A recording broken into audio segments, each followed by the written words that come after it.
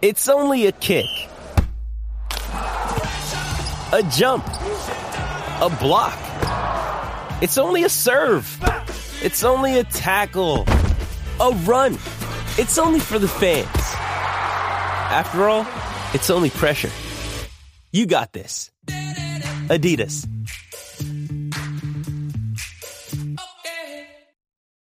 When you need mealtime inspiration, it's worth shopping Kroger, where you'll find over 30,000 mouth-watering choices that excite your inner foodie. And no matter what tasty choice you make, you'll enjoy our everyday low prices, plus extra ways to save, like digital coupons worth over $600 each week. You can also save up to $1 off per gallon at the pump with fuel points. More savings and more inspiring flavors make shopping Kroger worth it every time. Kroger, fresh for everyone. Fuel restrictions apply.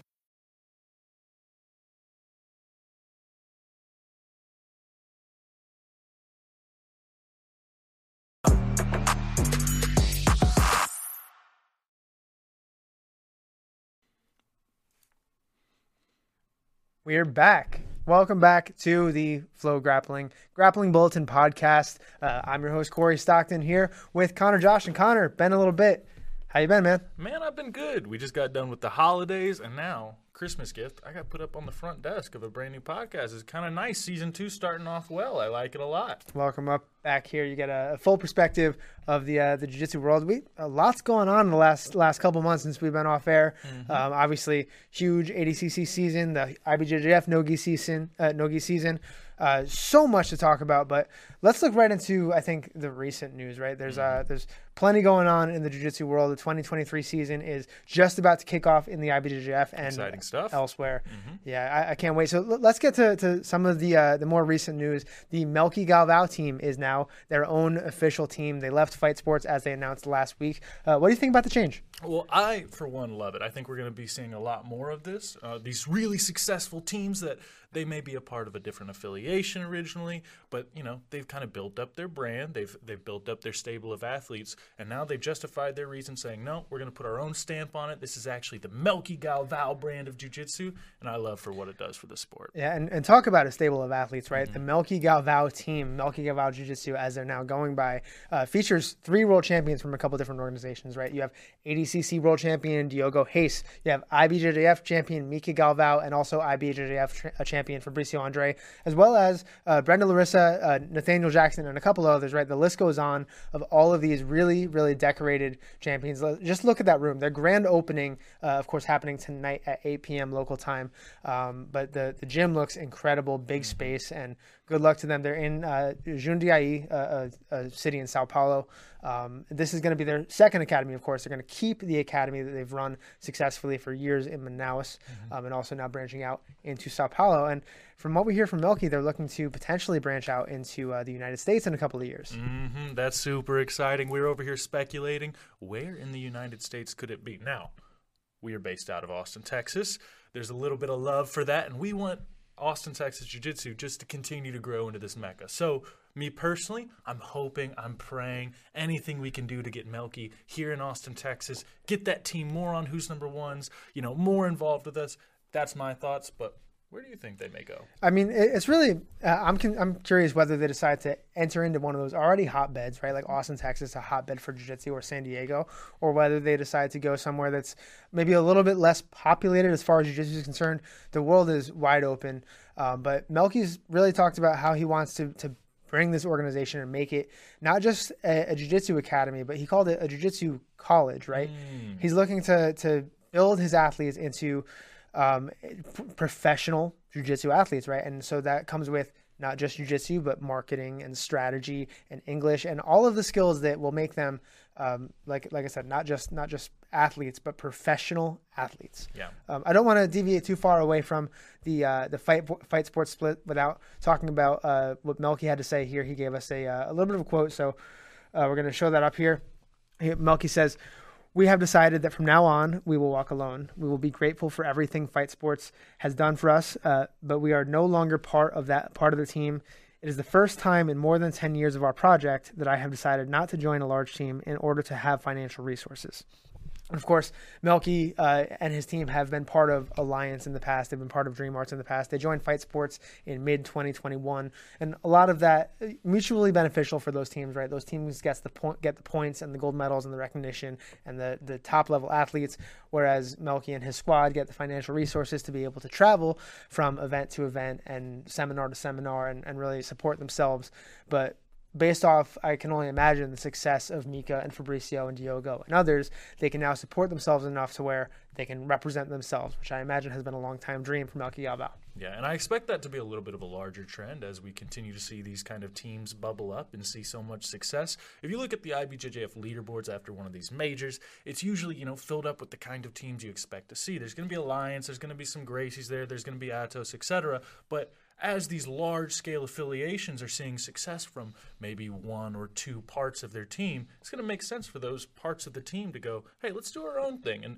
And maybe that'll shake up the IBJJF leaderboard in a much larger way. I mean, I think Heath Pedigo on the Pedigo Submission Fighting Group is trying to do a very similar thing, putting small names up there next to the Atoses and next to the Alliances. So, I think this is going to be a beautiful start for kind of another storyline there of a new team breaking out. But, how many teams get to do that with the kind of, the stable of three top-tier foundational fighters in Fabricio, Diogo, and Mika that Melqui gets to do it in? Yeah, and we'll get to see how this team performs, fortunately, in just a couple of weeks, right? They're making their IBJJF major debut as a team at the European Championships, which takes place in France on January 22nd through 29th. But you'll be going to France, right? You get to hang out in France for a little bit? We'll be headed out to France covering from the ground. And a lot of big teams, a lot of big names registered for this event, but including three athletes from Melqui Galvao Jiu-Jitsu. We have Brenda Larissa, and then, of course, Diogo Hayes and Fabricio Andre, who will be sharing the featherweight division. Again, yeah. Another division that they're going to be signing up for. And potentially, I don't think it's crazy to expect them to close this out or at least meet in the finals, but who knows how that actually plays out. Yeah, the division, of course, is stacked, right? A couple of really highly decorated athletes, including the Irishman Sam McNally, the world champion Shane Jamil Hill-Taylor, many others, but wouldn't be surprised to see both Fabricio and Diogo on the podium. They at least have to be favorites to hit the podium. If not to make it all the way to the finals. But some of those names that you called out are really interesting. I know Sam's someone who put himself on the radar pretty openly at ADCC with a win over Gary Tonin. I'm not sure how Sam will stack up with these guys or if they've stacked up before, but that should be a really interesting storyline for a lot of the jiu-jitsu world to be paying attention to. I believe Sam McNally hit the podium at Euros last year. I could be wrong there, but I remember seeing him on the podium. So yeah, this Euros is as stacked as we've seen in a while. I want to get into what we're looking at Euros, right? Because Euros is just a couple of weeks away, and Euros is not just the one of the major events. Yeah. But it's the start of the 2023 season, Kicking it all off. Right. And with that comes this tremendous opportunity for athletes to start their role toward the Grand Slam. Now, what's the Grand Slam, Thank Corey? you, Connor. I've just gotten into jiu-jitsu recently. Maybe I like only ADCC, or maybe I have a passing knowledge. If I'm trying to get into the IBJJF season as a fan, what do I need to know about the Grand Slam? So we often revere athletes who've won worlds as world champions, right? And that seems to be the pinnacle of IBJJF Jiu-Jitsu for good reason. World champion makes sense. Yep. But there is one title that I think, because maybe you don't get a specific medal for it or you don't get a specific award for it, people tend to overlook. And that is a Grand Slam winner, somebody who's won all four of the major events on the IBJJF circuit in the same year. That being the Europeans coming up in a couple weeks, Brasileiros, Pans, and Worlds. It's only been done a couple of times. Last year was kind of an exception in that two different athletes both won a Grand Slam. That was Gabi Pisania, who double Grand Slammed the first time in history, and Maisa Bastos. But across the history of Jiu-Jitsu, I can only think of maybe five athletes, Gabi Pisania, Maisa Bastos, Tayani Porfirio, Rafael Lovato Jr., and Ruben Charles, Cobrinha. Yeah. Well, and this is one of those, obviously world champions is easy to revere those guys, but this is something for the true jiu-jitsu nerds that if you're following every IBJJF major, those are really the only people that are going to know it. As well, it's kind of an elevated step up. There's lots of world champions. There's lots of weight classes. They do it every year. But you're putting yourself in the elite of the elite category by even being talked about for being able to win a Grand Slam. Right, and I don't want to devalue what a world championship title means, Of course, right? of course. To win a world championship title, you have to be the best. But specifically, you have to be the best on that day, right? And that in itself is hard enough to do. But to be the best on that day, 4 different days in a row across 3 different continents is a real testament to just the insane level of dominance you have to have. And Gabby Pisani, who we just saw here winning Euros last year, winning double gold at Euros, is probably the most dominant athlete in any of the female divisions on the scene right now. Of course, she's double golded in every major event in a very long time. And that's only talking about the IBJJF majors, because let's keep in mind a lot of these athletes are also doing just random opens. They're doing as much as they can to put points on the board to make sure they're getting mat time, and they're dominating those as well, no matter who they're running into. And it's really scary. If you see those names in your division, you got to know that you have either a war or a beatdown coming your way. And there are several athletes, I think, who this year have a considerable opportunity to complete a Grand Slam this year. Gabby Pisani, as I just said, being one of them. If you win a double Grand Slam in 2022, the chances that you're not going to do it in 2023 without anybody getting in your way are pretty. Can we pause there too? Because I want to point out, we've talked about winning the Grand Slam being you win your weight category at all the majors. Gabby did it not only in her weight category, but she also took on the absolute. Am I wrong there? No, absolutely correct. She won the super heavyweight division and the absolute title in 4 different events last year, 4 of the major events last year. I don't. How many people have done that before? No, Gabby's the first black belt to do it. Wow. Yeah, which of course an exceptional feat. But I want to get through maybe a couple of athletes who we think could also achieve the essentially unthinkable and hit a Grand Slam this year. And I want to start, I think, with who do we start with here? Oh man. Okay, so there's some easy names we can call out. Gabby being one of the easy names. I'm going to set those aside. But I know someone you were super excited about talking about earlier was Taliesin Suarez. Would you like to talk about him? Break that down for me. Yeah, why is he your favorite? So Taliesin's really interesting here. Of course, he's a world champion as of last year. He also won Nogi Worlds last year, but that's a different story. He won Euros last year. Last year, he took second at Pans. But what he's done at black belt is comparable to what he did at the color belt. He was the only athlete I can think of who's won a Grand Slam at every single belt level: blue, purple, brown, and now he has the opportunity to do it this year at black. He's registered for Euros. He won Euros last year. He is one of the most dominant forces in the roosterweight division, gi, no-gi, whatever it is. And now flying under the flag of AOJ, I think that just adds a little bit of just a little bit of force behind him. If he's looking to complete the Grand Slam, I think he's proven that he has to be one of the favorites to do it. Yeah, and let's call out, like we said, this is about being the guy on that day, and this is a lot of days you got to show up and kind of be that person. So right now, if we're looking for, if we just look at the entire roster of who we think is going to take part in the IBJJF season this year, and we're trying to figure out who's good enough, that's a hard task. But then it's who's good enough for all of them and who signs up for them, right? But after Euros, we're going to figure out that list is going to get cut down quite a bit to what, 18 people? Is that correct? Yeah, I think 18 max, right? So if you look at the Euros roster right now, any black belt adult who's signed up has the potential to complete a Grand Slam, right? That's you. Most likely not, but but these guys have the potential to complete the Grand Slam. After the first gold medals at Euros are given out, are won, after those first gold medals are won, there's 18 people max who still have the potential to win the next 3 titles, right? And that list tends to get smaller and smaller as they face different opponents on different days and in different countries.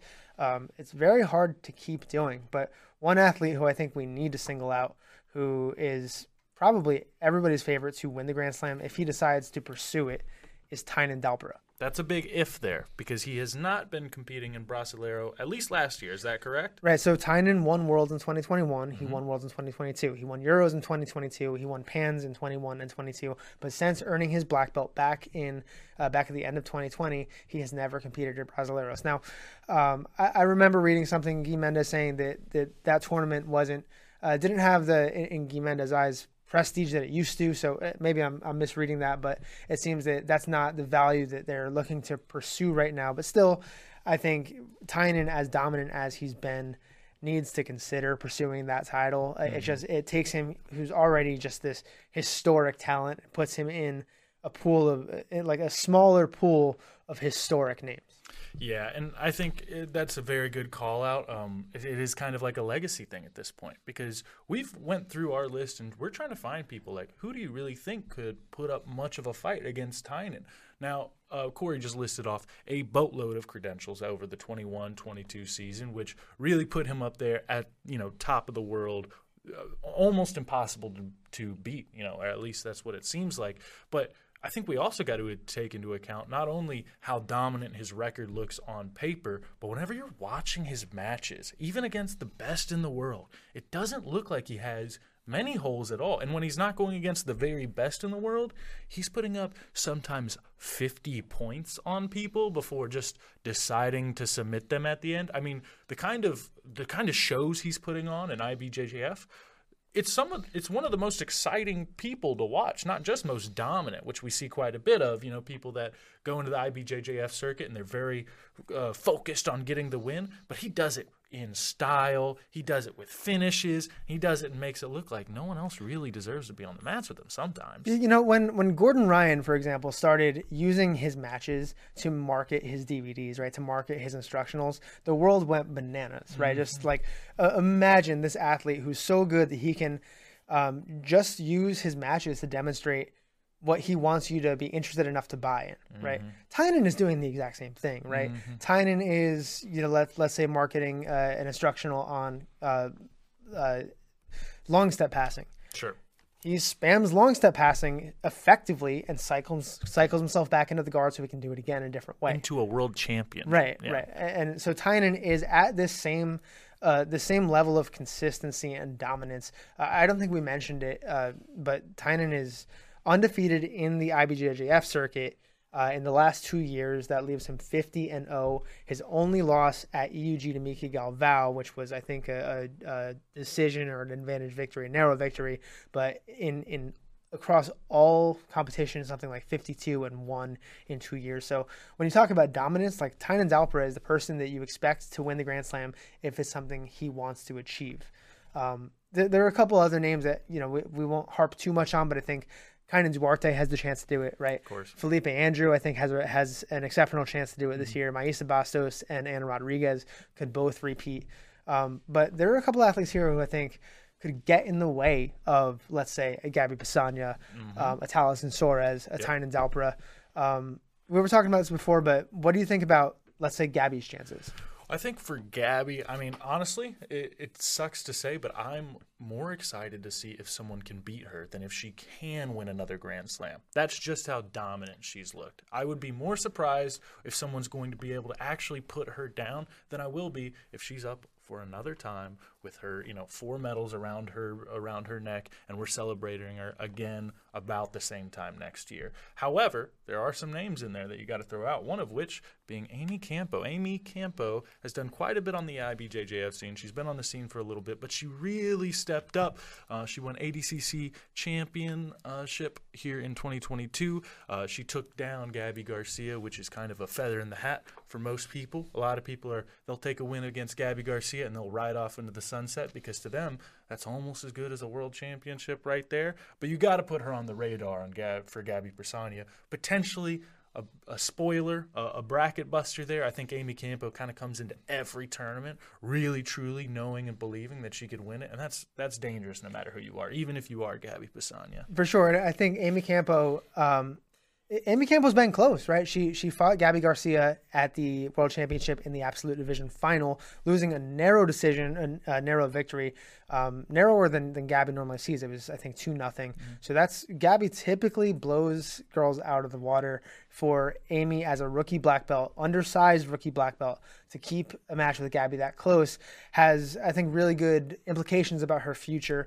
Now, Amy would only really be able to upset Gabby's path at the absolute Grand Slam, right? But there's another athlete, I think, who could, if she decides to come back to the IBJJF this year, upset both both of Gabby's pursuits toward the Grand Slam, and that's Tayane Porfirio. Mm-hmm. We had talked about her just before, and I think, correct me if I'm wrong, Tayane's one of the only people to actually have a win over Gabby Pisania in black belt. Yeah, there are 2 black belts who have beaten Gabby Pisania thus far, Yara Soares and Tayane Porfirio. Mm-hmm. And Tayane Porfirio is one of those athletes that, because of her size and her strength, she does offer some really unique challenges. Not only that, she's also wildly technical. Let's not forget, any of these women here are black belt, world champion level jiu-jitsu, so nothing to be scoffed at. But that size is just something hard to get over. But despite having that win over Gabby Pisania does well against girls that are bigger than her or have that outsize. We were talking about Gabby Garcia being a little bit of a feather in the cap for a lot of people's jiu-jitsu careers,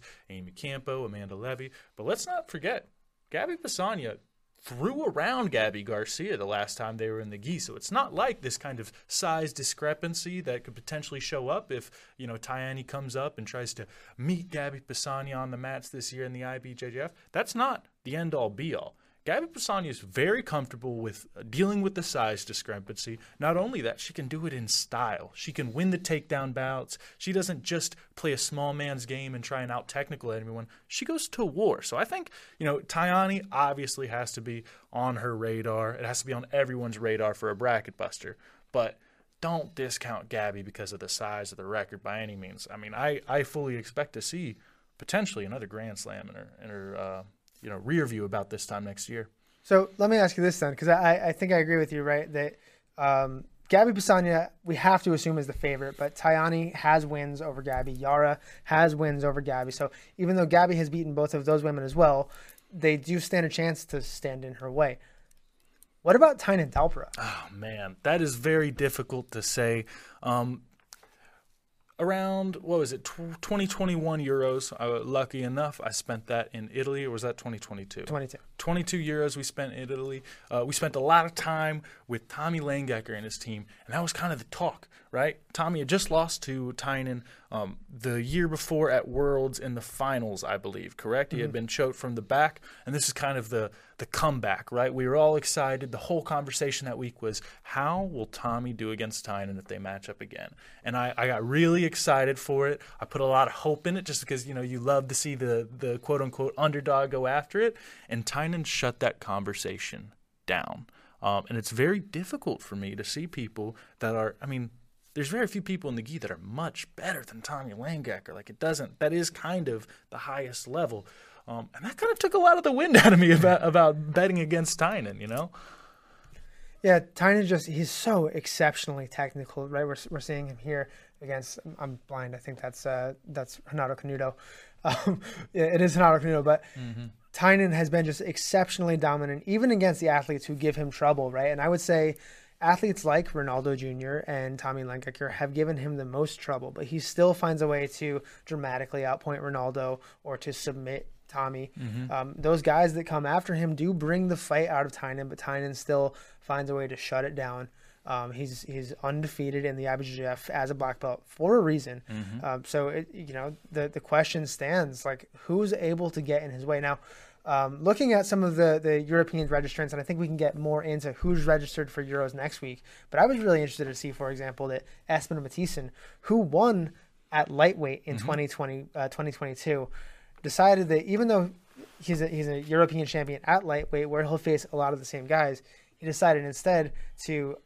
I imagine he must be chasing Tynan into lightweight. And let's be clear about this, right? This is Tynan's weight class, right? Oh, yeah. Somebody who owns a weight class for that long, it's his class to lose. He's put his stamp on it, and no one moving up to that weight class does so without knowing Tommy's name is stamped onto it. So it really is like it's not just a big move as far as competition, but it does feel like a statement by Espen trying to, take on the best of the best. I mean, this is almost like stepping into it kind of comes from the same headspace of stepping into the absolute, of just like going out there for the challenge. And let's not forget, Espen and Tommy Langecker were teammates until, just recently. Now, there's no bad blood there. That wasn't like a drama-filled breakup or whatever. But point being, Espen was alongside Tommy, watching him on this pursuit for Tynan, and now he's going after the same thing. And you have to imagine, right, like, these are professional athletes. These are the best of the best. If there's a challenge out there and you're a professional athlete, you have to go for it. Yep. That's just the way they're built, right? So,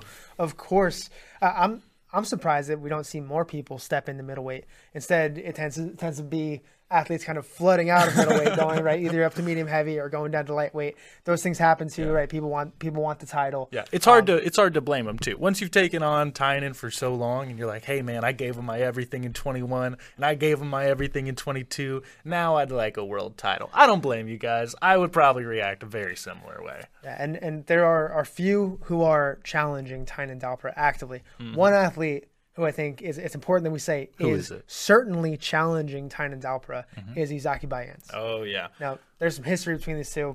Go ahead. Yeah, they had a very close match last time. I don't think either of them were very happy. We do have a little interview clip here, but Izaki pointed out that most of the match with Tynan ended up being a 50-50 lapel battle, which, if you know anything about gi jiu-jitsu, that is dishonorable. They don't necessarily gloat about that kind of match. Yeah, I mean, I think athletes do what they have to do to win, right? It's there's a reason that we see athletes crying on the podium when they win worlds, right? It's because it's the only thing they want in life. Yeah. From the time they're 7, 8, 9 years old until the time they're 20, 25 and win that medal, it's the only thing they've ever wanted. So if that happens with a 50-50 lapel battle. Right. However, not exactly easy for us to watch, not easy for us as fans to enjoy. And I think even the athletes, after recognizing that, wish it was better. Let's hear from Izaki. Absolutely. There you go. Tynan Dalpra beat me. Everybody asked me, hey, what do you think about China? And I always say, man, I don't know. We fight like 90 minutes in a 50-50 with lapella. Of course, it's jiu-jitsu. He can do that, but I think he growing a lot, and we can do better than the last time. I saw he just beat one world champion, was me. I don't think have a lot of good athletes in the same level of him. Of course, we have a Melqui Galvao, but this match don't happen, and I'm here. I want to challenge myself, and I think it's the fight makes sense for the future. He can say, okay, you need to do 181. Okay, I can do 181. And I'm available to fight against him. He put a show for everyone. And I just wanted this to motivation and challenge myself. I like him. I like the work of Jiu-Jitsu doing. And I want to fight against the best. And I think he's the best in the moment. And Flow Grappling, IBJJF, giving me this fight. I think that's a fight we would absolutely love to see. And I also want to have you say a few words about your new program. I know you guys just moved. So let's put this interview clip in context, right? Izaki, this was at the October IBJJF Flow Grappling Grand Prix, the medium heavyweight Grand Prix, which Izaki won. He submitted Andre Porfirio, and he beat Manuel Hibamar in order to win that title. On the same event, Tynan Dalpra had a super fight, which he won by submission. When Izaki wins his title, he says, hey, hang on. I know my next fight. I know who I want next. Give me Tynan Dalpra. So March 3rd, the IBJJF and Flow Grappling right here in our studio, we'll be having the second edition of the IBJJF Flow Grappling Grand Prix. The Grand Prix will feature a lightweight division in a men's 8-man GP and a women's 8-woman heavyweight GP. But the main event super fight will be a 30-minute match between Izaki Bayens and Tynan Dalpra. That's exciting. And I want to call out, we had talked about what Melqui's trying to do with his team over there of, building out athletes, not just athletes as in terms of like how good your jiu-jitsu is, but also doing media, learning how to do call-outs. And Izaki, man, you're showing the world how to do it. If you're an athlete and you're a jiu-jitsu athlete and you want on these shows, you want to really make a name for yourself, you want to build storylines, This is the perfect way of doing it. He made his call out on one GP, and the next GP he's getting, the exact fight he wants. That's kind of how you make it happen right there. Yeah, jiu-jitsu was all about the squeaky wheel method, right? And Izaki knows what he wants. He knows he wants this rematch. He believes he can beat Tynan Zalbra, who we've just been talking about as, one of the most dominant champions in the last couple of years. Of course, Izaki, as the champion he is, the 2018 IBJJF World Champion, he wants that match. He's coming after it. This 30-minute rule set is especially strange, given that both of these athletes are pretty insistent. They're not going to want anything to do with that 50-50 lapel guard. We love to see it, but that means 30 minutes. 30 minutes without those kind of stalling, slow down style tie-ups.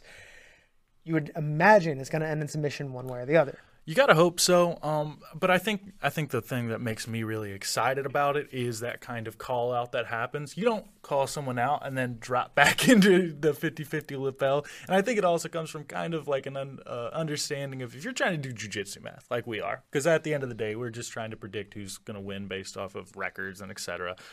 The 50-50 lapel really blows up your jiu-jitsu math because it just seems to have so little to do with a lot of the rest of the kind of game that we're trying to play. So I don't even know, if you look back at the Izaki versus Tynan match, I don't even know how to factor that in when I think about previewing their upcoming match in March. Yeah, and that match, right, it was, let's call it as it is, it was difficult to watch. They spent 9 minutes in that 50-50 lapel guard, and really the decision was made in the very last 6 seconds of the match, where a little bit of a controversial decision, right? Tynan came up and looked like he was going to sweep Izaki. The situation went out of bounds. So, I'm not going to say whether it was the right, the wrong, or indifferent call, but it was a controversial call at the time because Izaki was scored 2 points against for fleeing the mat. So again, that was the call. I have no real perspective on it one way or the other, but that's not how you want to lose or win a world championship title, especially your first world championship title. Yeah, and I think that's why these kinds of Grand Prix style shows are going to be really interesting, because at the end of the day, there is just so much on the line when you finally make it to the finals of a world champion bracket. Like, you don't necessarily want the idea of maybe my match is a little bit boring to get in the way of the grand prize, but here, there isn't that kind of thing on the line. What's on the line is obviously prize money and pride. And these guys, you're going to put it out there. I don't think anyone's going to want, the same kind of slow match. And there's no incentive for it. What's going to be incentivized is super exciting jiu-jitsu that, whenever you get up and you get your submission and you hop on the mic the next time, it makes sense for you to make the next call out and have your next match already lined up. IBJJF Flow Grappling Grand Prix going down March 3rd. We still have 2 huge brackets and a couple of super fights yet to announce, but the main event, Izaki versus Tynan. Let's talk about a couple of events that are kind of a little closer on the horizon. I want to start off with the finishers 125-pound Grand Prix, and none other than Grace Gundrum is slated to make her return. She's been on a little bit of a hiatus since September 2021 when she took second at the Who's Number 1 championships, but happy to see Grace Gundrum back. Oh, man, she's got to be one of the most exciting people to watch, and that's because she just leaves it all in her jiu-jitsu to do the talking for her.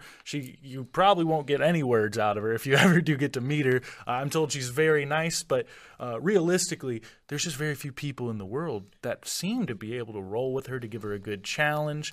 And she's always looking for the sub. She doesn't really play around too much with trying to get a points or decision win. She's always looking for the finish. What can you not? What can you ask for from a jiu-jitsu athlete besides that? Yeah, the silent assassin, Grace Gundrum. She is moving up just a little bit in weight to this 125-pound bracket at the Finishers Open GP. Also in that event, Alex Enriquez, the recent Nogi Pan champion.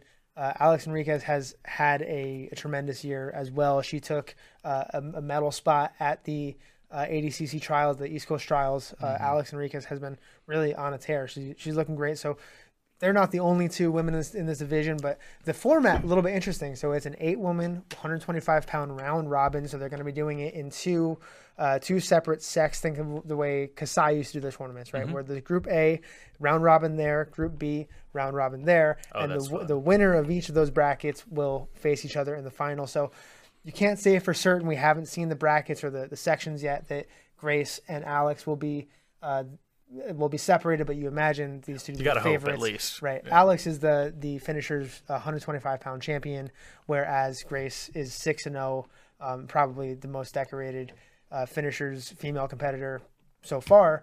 So I would hope they're on separate sides. We get to see them in the final, but more importantly, we get to see 3 matches of Grace Gundrum, then the final, 3 matches of Alex Enriquez, then the final. So plenty of action coming, plenty of super fights announced for that card as well. More to come. That goes down on Sunday the 15th.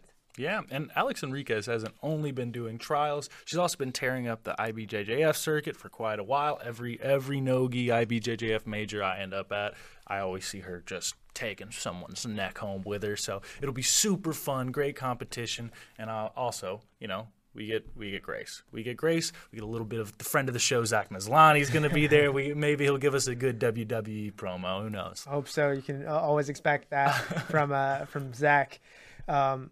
More high-level women's jiu-jitsu coming out on the 14th of January on Saturday. Helena Krivar, who just moved to New Wave, joining John Danaher, Gordon Ryan, and co. training under the New Wave flag, will be taking on the purple belt Nogi World Champion Nora Schultz. She just won double gold at Nogi Worlds as a purple belt.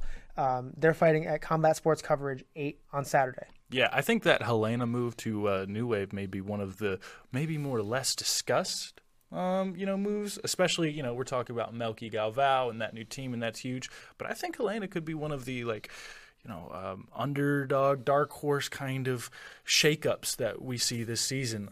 I think having her under a really high-level professional jiu-jitsu team is going to, she's already seeing so much success. She went to ADCC trials and is just taking everyone's neck home with her. She showed up at the Open. She is still a teenager, competing with full-grown women, black belts, and making them look like she deserves their black belt. Like she should take it home with them, and that should be the end of it. And it's super exciting to see. This is just the next level. This is the next step. But I'm curious, what do you think we're going to see from her this next year? I mean, I'm really just constantly impressed by how good she looks against top talent. I mean, fight to win last year, she had a very close match with Bree Robertson. Mm-hmm. She also had a very close match at ADCC trials against Liz Clay. Mm-hmm. At the ADCC Open, she went. I think she went to a decision with Natalie Hibero. Yeah, Tata. Yeah, crazy, man. So I'm constantly impressed. I think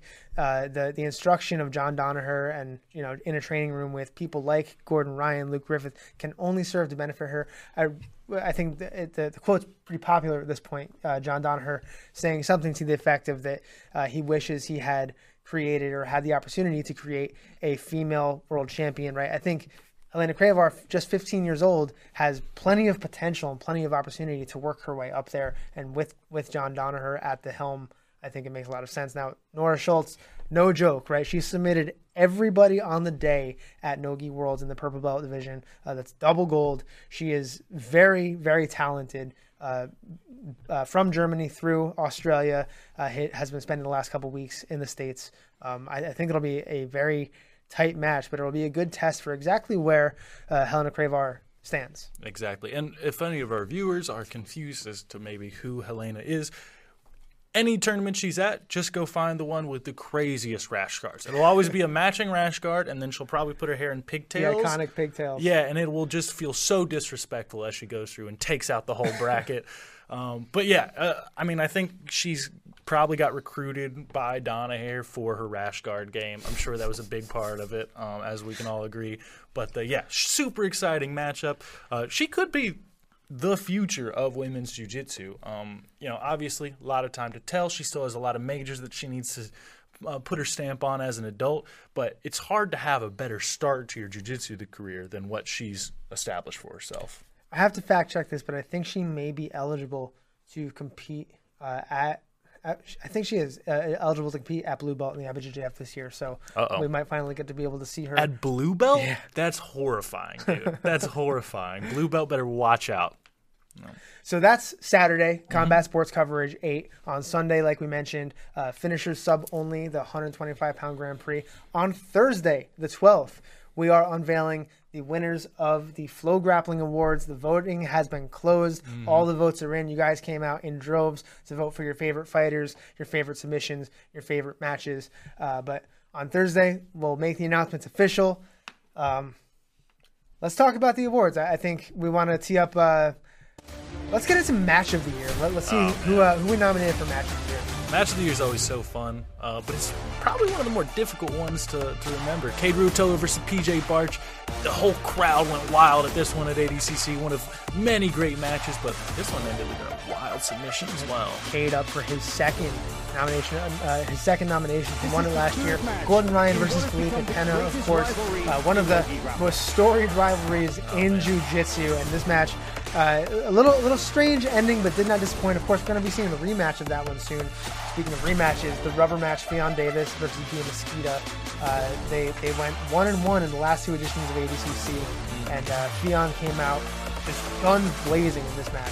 Oh yeah, and the Damian Anderson, Andrew Tackett, this was the footage that kind of got lost from that moment exactly because they decided to take out our camera equipment. But one of the most exciting, nail-biting, intense matches, followed up by Isaac Michel versus Wagner. Hosha, tell us about this one. Yeah, this one won an award by ADCC for match of the tournament, and absolutely wall-to-wall action. Both guys had each other's backs at a point. Speaking of wall-to-wall, Nicholas Mergali, Tai Ruotolo, this one had the fans on their feet. The Darce. Thomas and Max Center. Huge takedowns, huge submission threats. So much at stake in this matchup. And one that I hope we see again very soon because a little bit of a contentious ending there. I think the fans thought it went one way or the other way, but really, really close match. Went to referee decision. That's a match we have to see back, and that's why it is clearly a match of the year. Dude, and it is insane to think. Mergali, he did what? 3 Who's Number 1 matches before ADCC, and then ADCC he went through not just his division, but also the absolute, and Tai Ruotolo, I believe, is the guy who made him look human. He's the person who got him closer to a finish than I've seen gi or no gi, and it looks like it kind of pushed him further to the brink. Obviously, Mergali didn't get the win over Yuri Samois in the absolute final. However, that was, I don't think even that looked nearly as impressive of a victory for Yuri as Ty's loss looked for Ty. So, yeah, I incredibly agree with you. Ty has this ability to humanize athletes who are considerably bigger than him, and I think it's just, that comes with being a twin brother, being a Ruotolo. I think it comes with just like being a lifelong killer, right? There are, I'm sure, plenty of matches that we missed on this list, right? We could only get 6 in there in the nominees list, but I think we should draw attention to just a couple.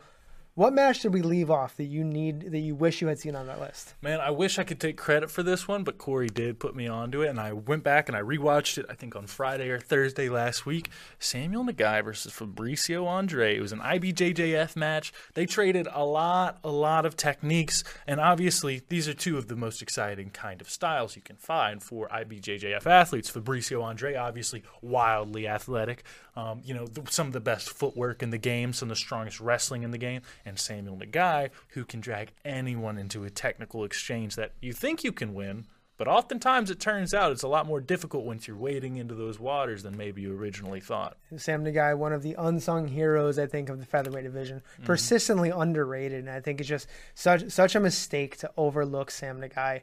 Of course, Nagai won that match. He went on to take a medal at Worlds. A match for me that sticks out at that same event. Victor Hugo versus Gutenberg Pereira.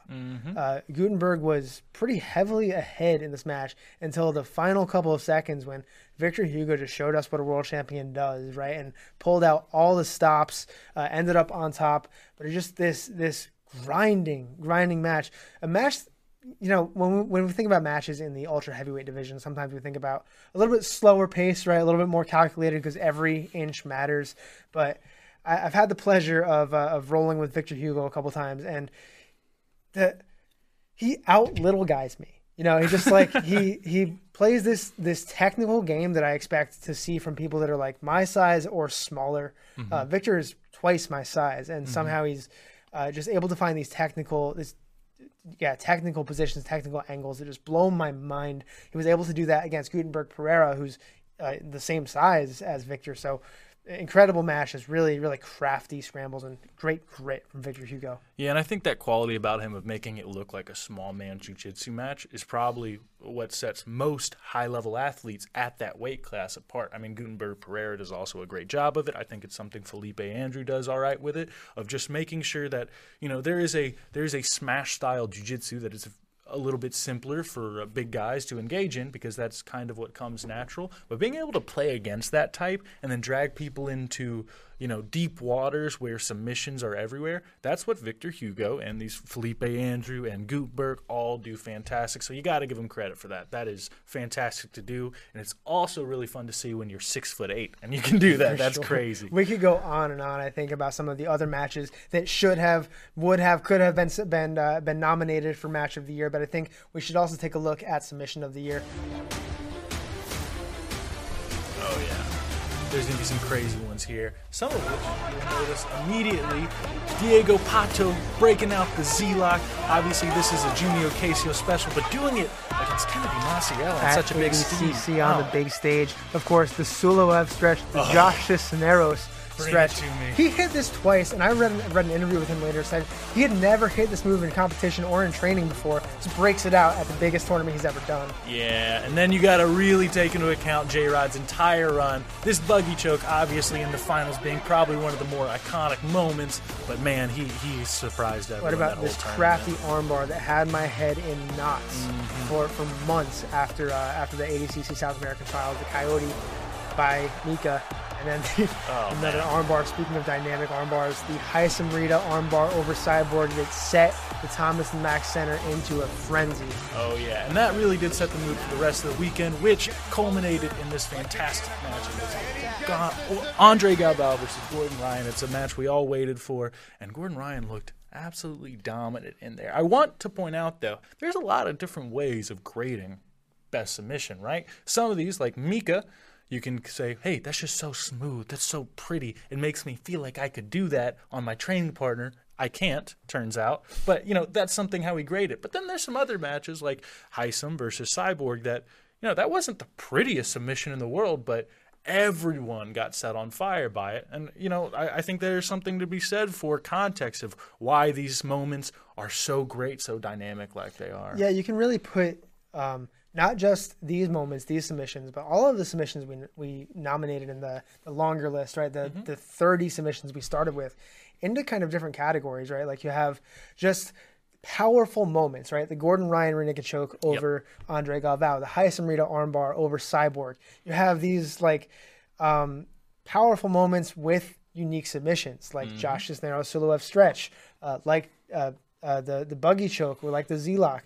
And then you just have exactly like those, how did that happen? How is that possible? That's the prettiest thing I've seen in jiu-jitsu in a while, that Mika Galvao Coyote arm lock, and so many others, right? I think you could lump in, let's say, like Isaac Doderline's footlock over Sam Nagai at Worlds. You can lump that in there too, because it was just like this culmination of incredible technique, really smooth, really well thought out technique, not a mind-blowing, you know, it's a submission that we've all seen before, but just with the stakes were so heavy, were so high. The moment was perfect. The way he found it, the way he won that match, the stakes of that match. The last time those two had faced off, Sam Nagai kind of beat the brakes off of Isaac, and then Isaac turned it around and pulled out this beautiful footlock, which he's famous for. Yeah, and there was a few others on there that, you know, maybe didn't make the list, but man, you got to give them credit. I think some of them worth calling out. For example, one of them was Luke Griffith on Who's Number One, really coming out against Joe Dierkeising. Now, obviously, contextually, it's not as big as the ADCC finals or whatever the case is, but it was such a come-out moment for Luke Griffith and really put himself on the big stage. I'll also call out J-Rod, the match before, the one that just came on against Mike Crisp, I think is just as beautiful as anything else. Now, I'm a wrestler, right? So maybe I'm one over because the duck under was so beautiful. That super duck is burned into my memory Oh forever. my God! What can you do about that? So maybe I'm giving the submission a little bit more credit because of just the beautiful setup with it. But there's just so many moments where you can't take any. Sofia Casella taking out who was it? Jessica Crane. Jesse Crane.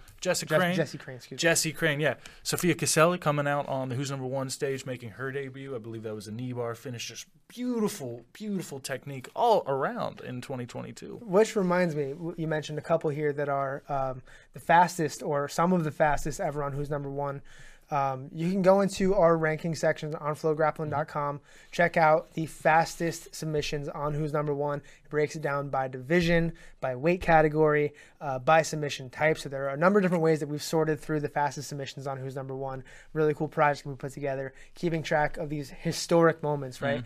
The Haisam Rita armbar, the Luke Griffith heel hook over Haisam Rita, of course, that famous Nikki Ryan heel hook over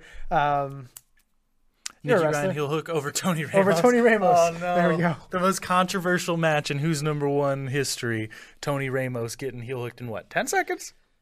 23. 23? 23. Make it 10 Yeah. seconds. Close enough. Close enough to 10 seconds. Yeah. Anyway, those are just two of the categories that are up for award at the Flow Grappling Awards, which will be announced on Thursday. We're also featuring Breakthrough Grappler of the Year, Male Grappler of the Year, and Female Grappler of the Year. So all the voting's been done, but make sure you tune in live on Thursday to find out who won. And I think that's going to be it here for Season 2, Episode 1 of the Grappling Bulletin podcast. Dang, look at that. We did it, boys. We made it through. Yeah. So tune in next week. We'll be breaking down Euros a little bit further, taking a look at some of the divisions, some of the biggest athletes. And yeah, stick with us throughout the rest of the season as we follow all of the grappling news. Tune in live on Flow Grappling to watch all the events we mentioned today. And we'll catch you next Monday. Awesome. Yeah, thanks, everybody.